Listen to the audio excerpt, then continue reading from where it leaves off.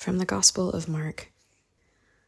A leper came to him, and kneeling down, begged him, and said, "If you wish, you can make me clean." Moved with pity, he stretched out his hand, touched the leper, and said to him, "I do will it, be made clean." The leprosy left him immediately, and he was made clean. Then, warning him sternly, he dismissed him at once. And then he said to him, "See that you tell no one anything, but go, show yourself to the priest, and offer for your cleansing what Moses prescribed. That will be proof for them." The man went away and began to publicize the whole matter. He spread the report abroad so that it was impossible for Jesus to enter a town openly. He remained outside in deserted places, and people kept coming to him from everywhere. Today's gospel is quite unique.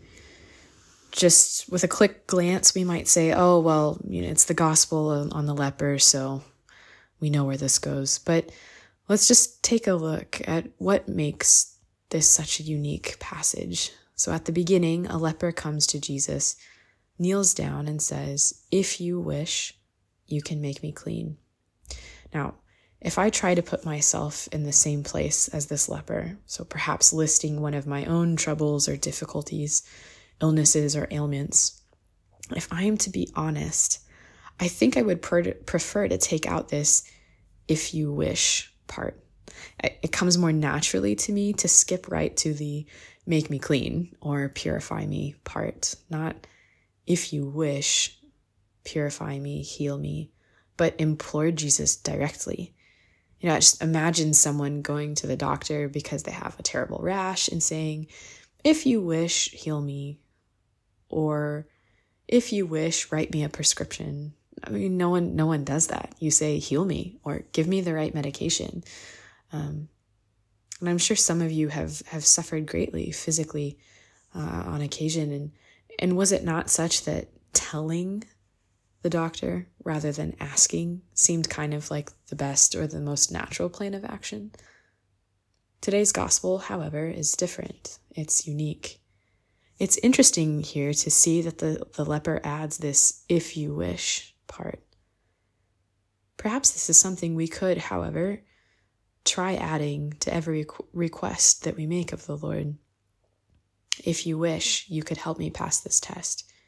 If you wish, you could heal me of my ailment. If you wish, you could heal my grandmother, my mother, my brother. The freedom that this leper leaves unto Jesus is something we really could all learn from, quite honestly. Jesus isn't a vending machine, that we insert a coin into to get from him that which we desire.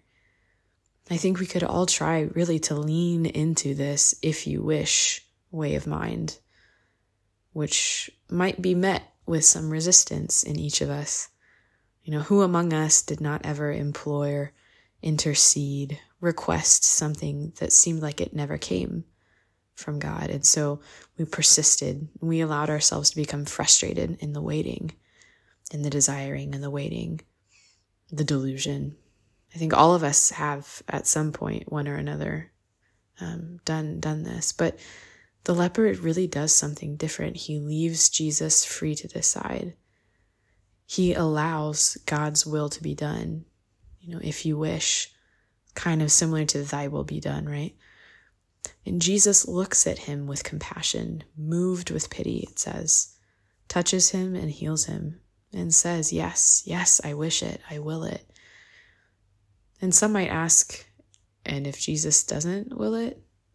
And here we find ourselves really in front of a great mystery that no 5-minute reflection could dare to resolve.